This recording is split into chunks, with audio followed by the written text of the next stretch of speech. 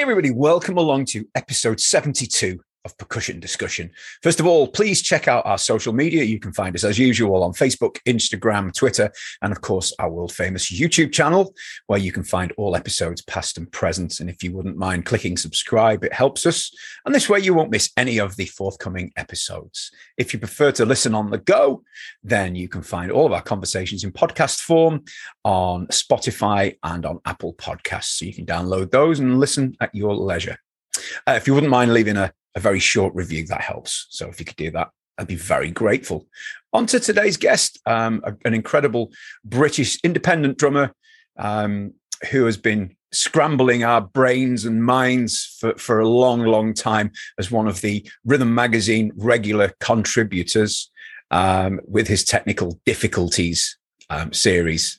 And I know there's some incredibly challenging stuff there, some stuff that I've finally mastered, not too many though. A gentleman that's played for the likes of Republica, Phil Hilborn, ABC, so many more. An incredible drummer, and I'm thrilled to have him on the show today. So please welcome the fabulous Mr. Pete Riley. Yeah, you're welcome, Matty. Yeah, I'm looking forward to it. No, it's great. And I have to say thanks to our mutual friend, Mr. Adam Parsons, for setting this up. It's very kind. Absolutely. Yeah, it was great having a chat with him the other day as well. Yeah, likewise. Yeah. So it is New Year's Eve, so I appreciate it even more. It's not the evening bit, so for all the concerned viewers, it's not the evening bit. It's lunchtime. Yeah, the drinking hasn't started yet. Yeah. Oh, hasn't it? Oh. No, I'm joking. So look, Pete, it's great to we have our paths have crossed before. Many years ago, a thing that's a name that a few people hopefully will still remember, Steve Washington put on. Do you remember that day back in North Wales a long time ago? Yeah, I was just thinking of Steve, what a fantastic drummer as well. Yeah, that was, I was thinking that was maybe nearly 30 years ago. It was probably the early days of me playing Premier drums. Yeah. And I thought it was like a drum clinic event, but I think you said it was Steve was playing with a band, wasn't he? Yeah. And I just went on before and played to a few tracks. It was great. It was a great event, and I remember your particular. It was an all day thing, and you'd done a couple of masterclass sessions, and I remember mine's being blown, and it's just like I can never do this. I remember some left foot clave stuff that you were doing, and oh right, I seem to remember you playing on a right-handed kit. Maybe that was because obviously people were getting up and playing. I don't know if that was probably. Yeah, I was probably just switching floor tom, snare and hats. Yeah. I mean, if I had my time again, I wouldn't be left-handed. Yeah, I would have learnt the right way. It's a drag. Yeah. That's controversial, the right way. Depends which way you look at it. I think it was John Riley that said to me about, in his day, you only got right-handed drum kits. You only get a right-handed piano if you want to think of it. And I was like, a right-handed drum kit? And but you've got the tom holder on one side and the ride cymbal holder on the other. That was the way they came, as a 4-piece kit. Yeah. And so, I think there's something in that. But yeah, it's a drag being a lefty, yeah. But I mean, that's even more impressive, the fact that you've switched the kit and still been able to demo what you were hoping to teach. I say hoping because I think most of people were just like, including me, were like, nah, not today. The fact that you've just done that, completely opposite-handed to what you're used to is even more impressive. It really is. And Oh, thanks. To be honest, the last couple of years, I've actually spent a bit of time working on the open-handed thing again, because it was something I did for a few years. I was working on the New Breed book and the open-handed, and I played open-handed for about 5 years or so. And then when I started studying with Bob Armstrong, I went back to left-handed and started learning traditional grip and sort of left it behind. But I can still play a little bit on a right-handed kit, but it's funny. It's things like the hi-hat foot that just don't work at all. Yeah. But other stuff I can get around just about, yeah. Sure. Well, you mentioned the open-handed. Is there any Simon Phillips influence there with playing open-handed at all?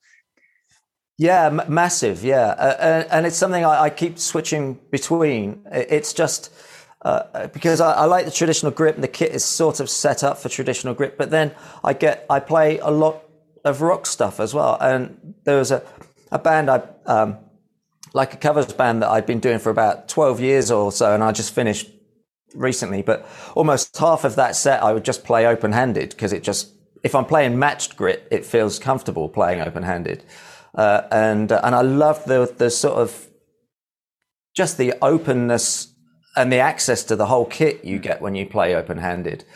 And so I've experimented with having a kit that you could do both on, but I tend to end up going back to the traditional grip and but I enjoy a bit of working on both of them. Practicing, been getting on my jazz independence, leading with the opposite hand. I don't know why. When am I ever going to do that? I don't know, but it feels good to practice it anyway. Oh, it's nice to have it in the locker, isn't it? You just never know. Yeah, absolutely. I mean, your name. I mean, you're only, I think, 2 or 3 years older than me, but you seem to have been around for all of my life, forever. Wherever Rhythm Magazine obviously is the big part of it, and I've always seen your face. It seems like you've been a successful drummer since you were like 6 or something like that. In my eyes, if you see what I mean.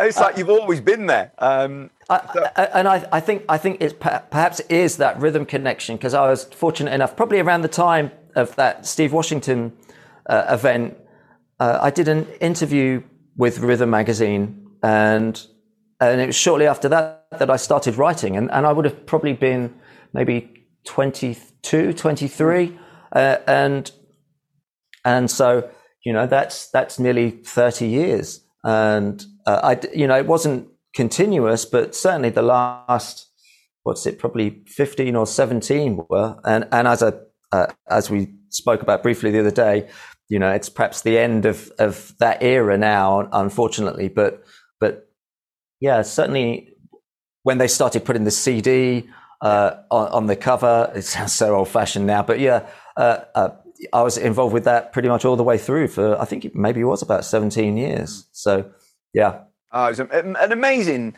I mean, I hope it comes back in some form or other, because it's a big part of my life. As many people who I'm sure will watch this, especially in the UK, will that moment when it dropped through the post box, or you went to the newsagent to pick it up, was a big part of, and the thought that it might not happen anymore is horrible, Yeah, it's really sad, and I think it was really important for the UK drum community as well. And obviously you had the big global players in there as well, but there was just that sense that you really knew that it was put together in the UK, and yeah, it's a real shame if that is it, but we'll just have to wait and see. Yeah, fingers crossed. But you and Colin as well. I've had Colin on the show, and both big parts of shaping, drummers such as myself, and lots of others. The way they play, and I used to really get into trying some of the things. It must have been quite a lot of work for you in particular, because you put some tasty stuff together. It must have been a lot of work and a lot of thought gone into it. Oh, I loved it. It was like the best job in the world for me. And I think perhaps as I said to Adam, there was, I made that decision to focus on that and perhaps not do the touring and that side of playing so much, but I just really enjoyed it, and I enjoyed having that sort of creative outlet for ideas that I'd been working on. And I just filmed another YouTube video this morning. I just can't help myself. I just enjoy doing that stuff and putting it out there because, I just like that process of developing as a player, and I think that as you do that, and obviously I teach as well, and just that process of improving, and I like to hopefully it helps other players as well. But there was obviously more than that in terms of putting rhythm together as well. There are a few learning curves along the way, like the transition over to video and things like that, and transcribing some of the tracks and playing some of the tracks. That was a part of it as well. But yeah, the bit that was me, the technical difficulties bit, I love that outlet. And so I'm just doing a bit more of that with YouTube now. Oh, that's good. I mean, from a personal perspective, I preferred it when I had stuff transcribed in front of me. I can absorb it easier if I see it written down. Sometimes from a video, I forget things in a heartbeat, you know, and I'm sure you've heard this before. If you've got it written down, I can do it slowly, and then hopefully, fingers crossed, take it up to speed at some point, you know. Yeah, I think there are different kinds of drummers as well. You know, you've got all that visual learner thing versus oral and that side of things. And yeah, I agree. I think there is. Ideally, you have both. Yeah, you can see it being played, and you've got it in front of you. On the YouTube stuff, occasionally I've put the transcriptions up there as well, but yeah, it's perhaps something I'll have to a bridge I'll have to cross at some point. But yeah, it definitely helps with the learning though to see the notes. Sure. But then always one of the things I thought about with rhythm was when the transcriptions went in the magazine, I often wondered what percentage of drummers could read that transcription. Yeah, there's always going to be, you know, there's positives and negatives with reading, isn't there, as there are with everything. But I don't know. Yeah, I understand. Yeah, I totally get your point, though. Yeah, it's sort of putting, you know, a track on the music stand and being able to pick that off. And I mean, and also that's just a you know, with regards to reading, you know, a transcription is such a unique aspect of reading. People talk about reading drummers and being able to sight read. It's almost, you just don't encounter notation like that, you know, in the real world. It'd be lead sheets and or perhaps a cheat sheet type thing. You know, those sorts of note accurate transcriptions. Yeah, God forbid you encounter that on a gig, you know, because to sight read that and every ghost note and that kind of thing. Yeah, it's very different. Well, as is like snare notation as well, for example. They're all different aspects of reading. Oh, totally.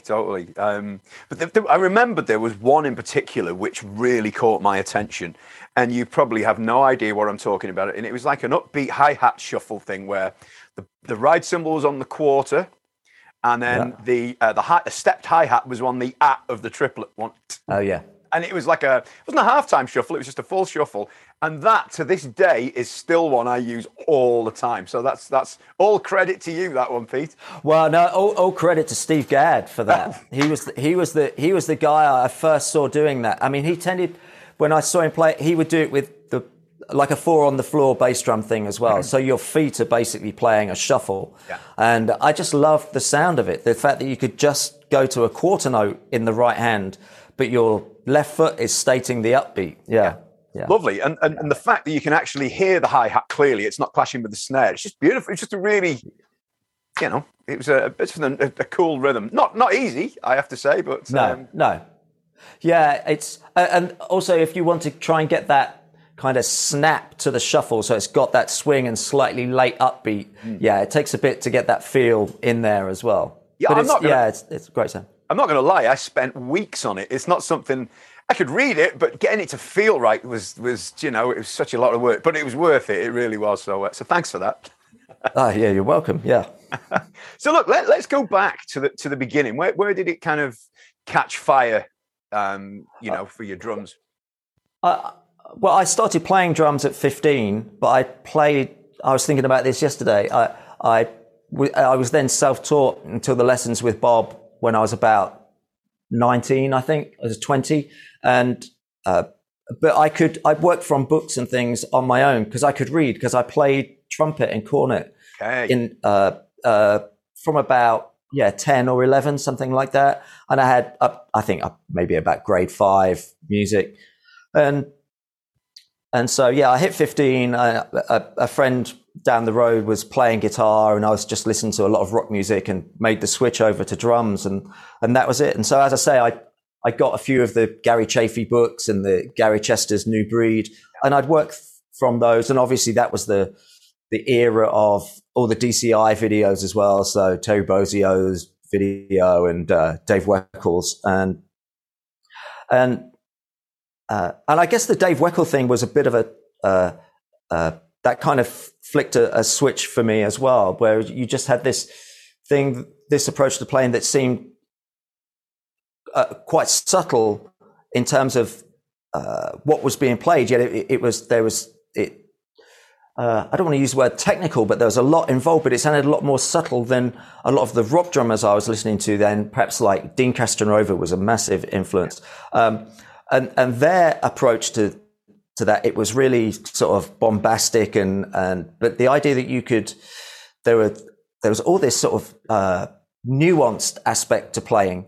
And that perhaps is the point where I realized that I needed to get lessons. and that's, and just around that time, there was Making Music, this free magazine that Jeff Nichols was involved with. And he interviewed Bob and another drum teacher. And as soon as I read Bob's thing, and I taught Steve White and a few other players, and then I hooked up with Bob for 2 or 3 years then.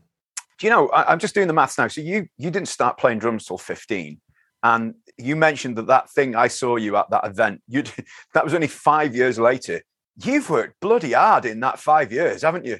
You really have. Man, the practice I did, it's I can't even convey the number of hours I've spent in a room alone with a drum kit. It's to be honest, up to around when the kids came along, like, which I was 30. Yeah. From 15 to then, it was, just crazy amounts of practice. I would say though, I did do the 10-hour day stuff around the time I was studying with Bob, and I was gigging probably about 3 times a week with a good friend of mine, Phil Hilborn, in his rock trio around the country, and the rest of the time I was just practicing and having my lesson with Bob every. Oh.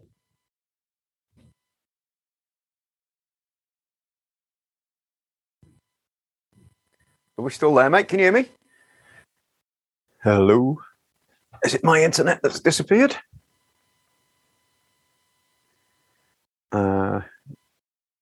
Let's have a look. Oh, there we go. We're back. There we go. Yeah. I don't know what happened then. Very strange. No. Yeah. You just said you had your lesson with Bob and it stopped at right. That was. Oh yeah. So every fortnight I was Friday morning. Yeah. And, just great. And Bob just gave me that, I guess, it was almost that insight into, obviously I learned specific things, I had big holes in my playing, whether that be technique or reading or the swing side of things. But it was almost the process of learning that I got from Bob, how you take things apart and rebuild them. And obviously a lot of other things, the discipline and all that kind of thing. Yeah. Yeah. I mean, there'll certainly never be another Bob Armstrong. I don't think, that's for sure. I mean, sadly, I never got to meet the man, but I only ever hear positive, glowing things about him, as a guy and a teacher and player. And I mean, he was amazing guy. He just he'd had the playing experience, but he had the knowledge as well. But also, I just don't think that time will happen again in terms of tuition like that, because so much of what Bob taught back then, 30 years ago, it was all like the molar system, and it was all a bit of an enigma, and no one could find any of that stuff. And, he was pretty much the only guy in the UK, I think, teaching it. And whereas now, there's, I don't know how many videos you'll find on YouTube of, varying degrees of quality, I'm sure. And so that idea of having someone that you would go to that, for that kind of tuition. Yeah. I think those days have gone, really. Yeah. I don't think though, a video, regardless of the quality, will ever replace somebody sitting in front of you and explaining it with a pad and some sticks. I don't think. Yeah, totally. And just in terms of tuition in general, I think that, because I do some teaching here, and I've seen a fall away, and not just because of COVID, but of students of that sort of level that I was at, the sort of intermediate level, if you like, because I think they've gravitated over to whether it's Drumeo or Mike's lessons or just YouTube, because they've got enough understanding to follow certain things, and so they'll teach themselves. But I think with that comes a bit of a danger as well, where it's a bit like the Dunning-Kruger effect, where they don't necessarily know what they haven't got. They know what they like the sound of, and it's that path of least resistance, so they'll gravitate towards that. And so, yeah, I still think there's the danger without a tutor that you'll end up with big gaps in your playing. Yeah, definitely, 100%. And as far as traditional grip goes, was Bob? Did Bob play any part in that? Or was that something that you gravitated to? Well, it was, as I said, I just sort of recently been introduced to Dave Weckl, and then obviously Vinny and Steve Gadd, and they all played that way. And as we were going to do the technique stuff with Bob, I thought, I'm going to do that. If we're going back to nothing, I'll start with that. And he said, I just remember on that lesson, he said, it's the hardest thing you'll ever learn to do on the kit. And yeah, I still work on it now. You know, I was over on the pad for half an hour this morning working on it, and now I'm about 50-50 with that and match grip. And I just like that. When you see like Tony Williams, he'll just switch. Yeah. And the more of that I can develop, that's what I'm after. So it's completely unconscious. Yeah. Sure. But you said you can see you've got, they look like Yamaha 9000s. I'm not sure. Yeah. So it's quite a substantial kit there. Is that set for? Could you switch on that setup, or do you have to adjust? I can. Yeah, in fact, I did a track yesterday that was match grip. I probably did just lift the snare a touch for the video I filmed with traditional grip, but that's it. The rest doesn't move. And it looks big, but it's really, it's like I said, the core of the kit is a 4-piece kit. A 12 and a 14, and it's just a few other toms either side of that. I've just gotten used to having the three toms in front and the space they take up, and but as I say, I still like a small kit though. Well, you say you have a small kit. You have a small kit set in front of that you were saying earlier that you like to practice on. Yeah, it's actually a 5-piece kit, 10, 12, 14. It's another recording custom. It's a green one. Funnily enough, the laptop I'm looking at you on is set on another green tom. But it's the right-handed kit that I have for teaching here, and so I'll switch that around for me. But just to be quick, I'll just keep it as a 4-piece kit, and that's where I do all my practice. Yeah, absolutely. Just out of curiosity, if anyone's interested in having lessons with you, can they get in touch? Can you, is that something they can do? Oh yeah, absolutely. You could via I've got the lessons on YouTube or Facebook, or I've got my Total Drum Tracks website. You could go there. There's a contact, I'll put the address up at the end so people can see. Yeah, and then they can get in touch because I'm sure. Most people in the UK certainly know who you are. That's for sure. Well, I like a lot of drummers over lockdown, I got the what's it called, the video lessons going as well. Lessons. So do my camera switch? There you go. Oh right, cool. Have I got? Oh yeah. Oh, my overhead cameras. The battery's gone, but yeah. Oh, that's great. Doesn't that make life easier when you can switch the camera like that? Oh yeah, absolutely. Yeah. The overhead camera is probably the most useful for lessons, I think. Yeah. Sure.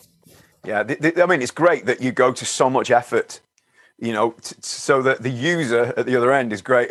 But what you get back on online lessons is nothing like that generally, is it?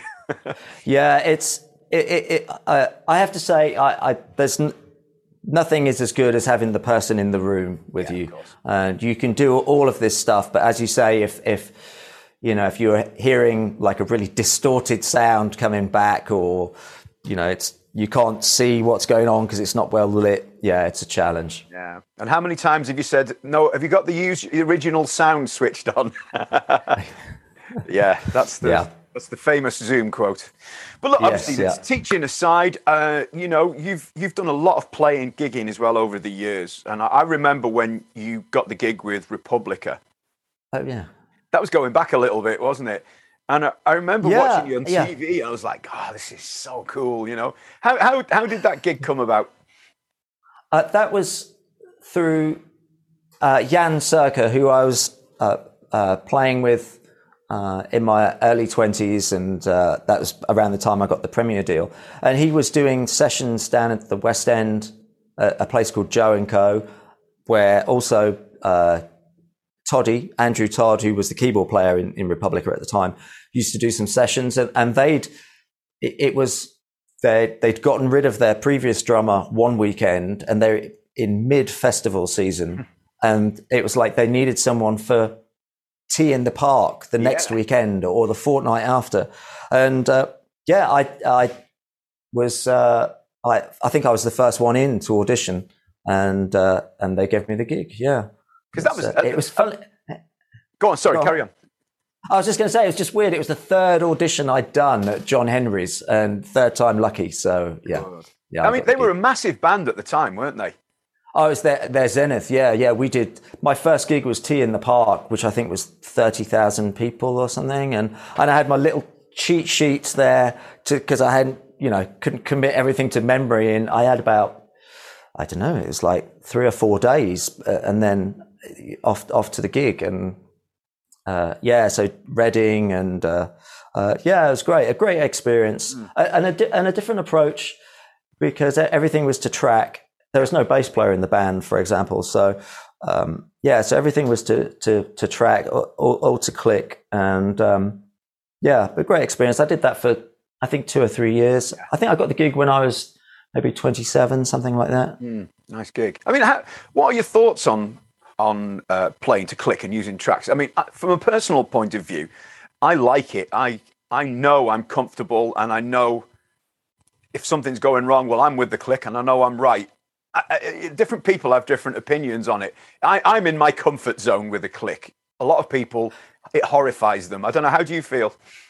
I think you go through different stages of working with a click, don't you? I think at first, if you haven't spent much time playing to one, it can feel really apparent, but after a while it becomes invisible, I think. And I think what you're saying is you can get that feeling eventually where it almost reduces your workload, because that is taking care of the time. And so I think it's good to balance that out with a good degree of playing that has no click, and so it's back on your shoulders. Well, everyone's shoulders, but mostly as the drummer. I had and I've said this to many drummers who I've spoken to. If I'm playing with a click, I start to seriously doubt my time now, because I've done so many gigs and tours where everything's been to click, and all of a sudden, if I have to count a tune off, it's like, ooh, how's this going to work? And generally, it's fine. But actually, the last few years, I've been doing some depths for Tony Hadley at the Spandau Ballet, and their set is roughly sort of 50-50, and so. But the ones I'm counting off, I'll have the metronome there, and so I just know it's going to be the right tempo. I mean, and you mentioned Phil Hilborn before. That must have been a great gig to do. Oh, that was great fun, and funny. I was chatting with Phil. I guess we were probably mid lockdown, and he was saying that he was going through his. The gigs that we used to do, and there were 500 different gigs that we would do in the UK. 500 venues, and I wonder what percentage of those are left now. And you sort of think as a sort of cut in your teeth experience, which it was for me. And I was doing all this practice in my late teens and early 20s, and I needed an outlet for that, and seeing how that related to music, and that was great. I played with, as I said earlier, probably 3 gigs a week, and for years with Phil, and I wonder how many of those are left now. Probably not that many. No, I mean, we're fairly lucky. I'm up in North Wales, and we've got some decent venues catering from 100 people up to I think 1,000 is the biggest, on a mid level. and some theatres. So we're quite lucky. They've kept going even through through the lockdown. So right. But I know you see on Facebook and on the news that lots of famous old venues just couldn't survive it, sadly. Yeah. It's and so you have to think for those, the upcoming generations, where they're going to get that experience, or certainly that amount of experience. I'm sure they'll find a way, but I just don't think it will be as easy. No, definitely not. I mean, I come from my playing was, if you remember the Brannigan's circuit, when Brannigan's was a thing, and the Chicago Rocks and Jumping Jack. Right. There was live music. I mean, I'm talking bands 7 nights a week. And I like you, I was playing in a soul and Motown band, and we were out all the time, constantly out, But now people are out once a week. It's like, oh, well, I've got a gig on Saturday. And it's like, oh, blimey. Yeah. Good luck with making that pay, but good on you. Yeah.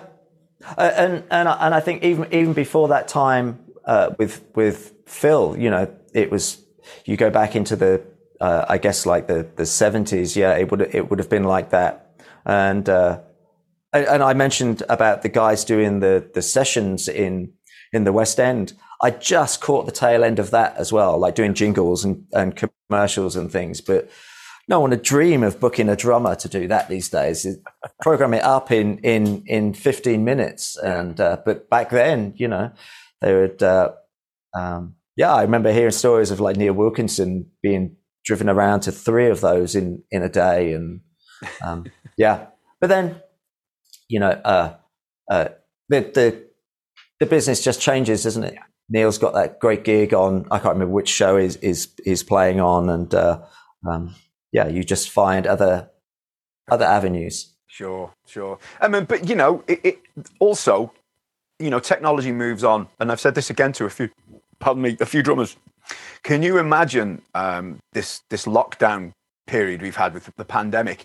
Had we not had the remote facilities that we've got now, can you imagine how tough that would have been? Had we not been able to do this or record or do anything? You imagine if it was 20 years ago, 25 years ago, it would have been pretty horrific. I mean, it's no picnic now, but yeah, it's almost incomprehensible. And again, one of the another thing that I was thinking about that relates to that is like the whole sort of Instagram thing, and I guess it relates to the gigging as well now. And you've got this. It's almost like, and I suppose lockdown has been the catalyst for it, but now that the platform for the gig is on your phone on Instagram, and there's a lot of drummers that I look at on there, and they never post a performance video. They're always in their studio like this. Yeah.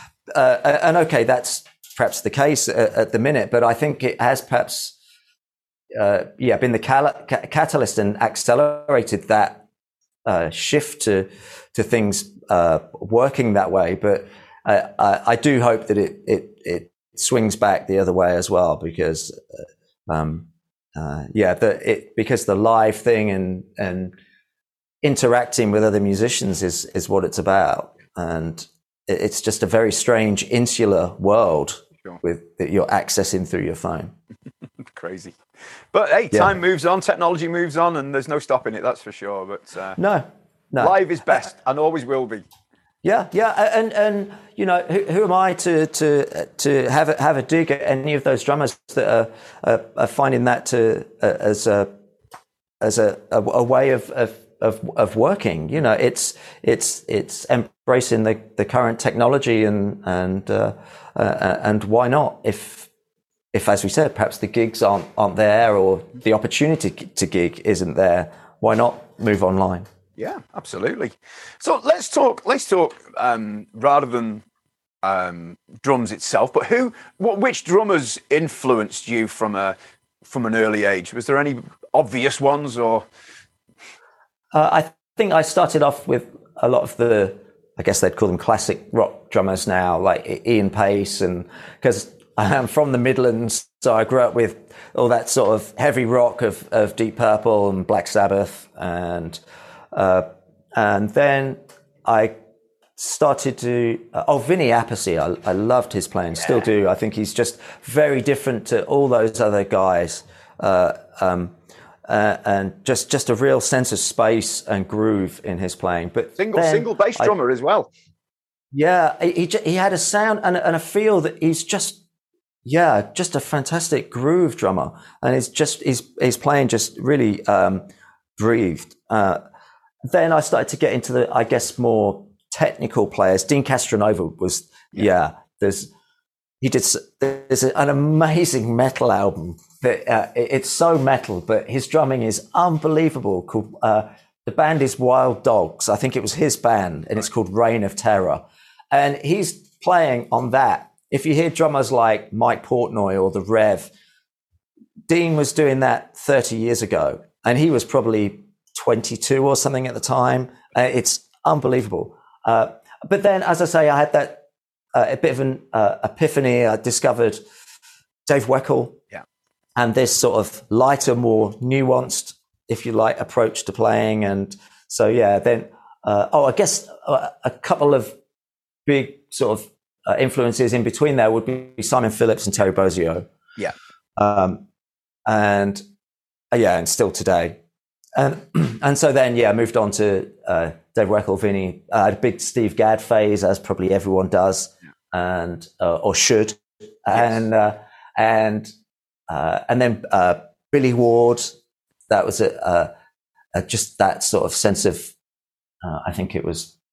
I'm not sure what you'd say. What Billy does, just the musicality on the kit, and so that's probably a bit of a crash course. And then more recently, I really like. I probably forgot Steve Smith. That was another big one. Yeah. But I like Tos Zuckerman. That's kind of and Gavin Harrison. I guess those are two kind of current drummers that I would.